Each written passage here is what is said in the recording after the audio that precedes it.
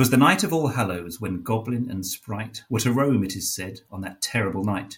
For tradition had whispered, and who could deny, that this night the good people their influence ply.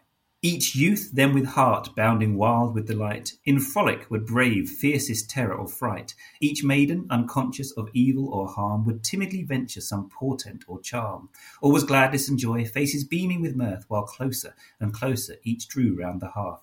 The wind whistled louder and fearfully shrill, and louder it grew over mountain and hill. 'Twas a deed that was worthy of notice, remark, on Halloween night to go forth after dark. For 'tis said such enchantments on this night were wrought, that those who would venture were sorely distraught.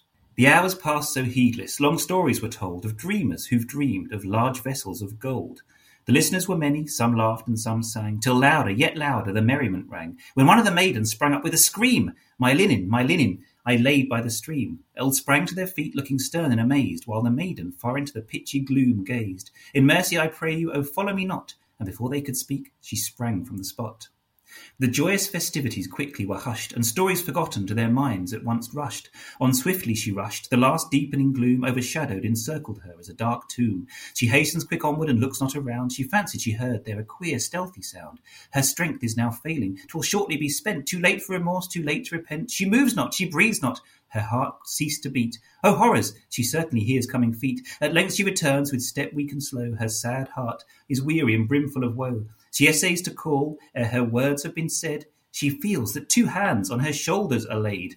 O night of sad horrors, of dismal despair, which called for a strength superhuman to bear. No kind hand to help her, so helpless and frail. No loved voice to cheer her or hear her deep wail. With tottering steps she arrives at the door. It quickly is opened. She falls on the floor. Those locks that were raven are frosty and white.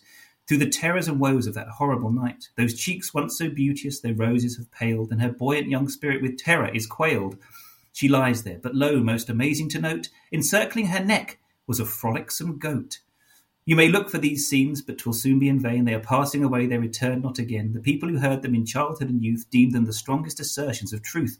Through long years of sorrow they came as a balm, as oil on the troubled waves, bringing a calm. When thraldom, oppression their country had wrung, they poured o'er the legends their loved bards had sung. As a sunbeam they shone on their suffering path, assuaging their sorrows, appeasing their wrath. But they too are gliding. This joy will not last, and stories and legends be dreams of the past.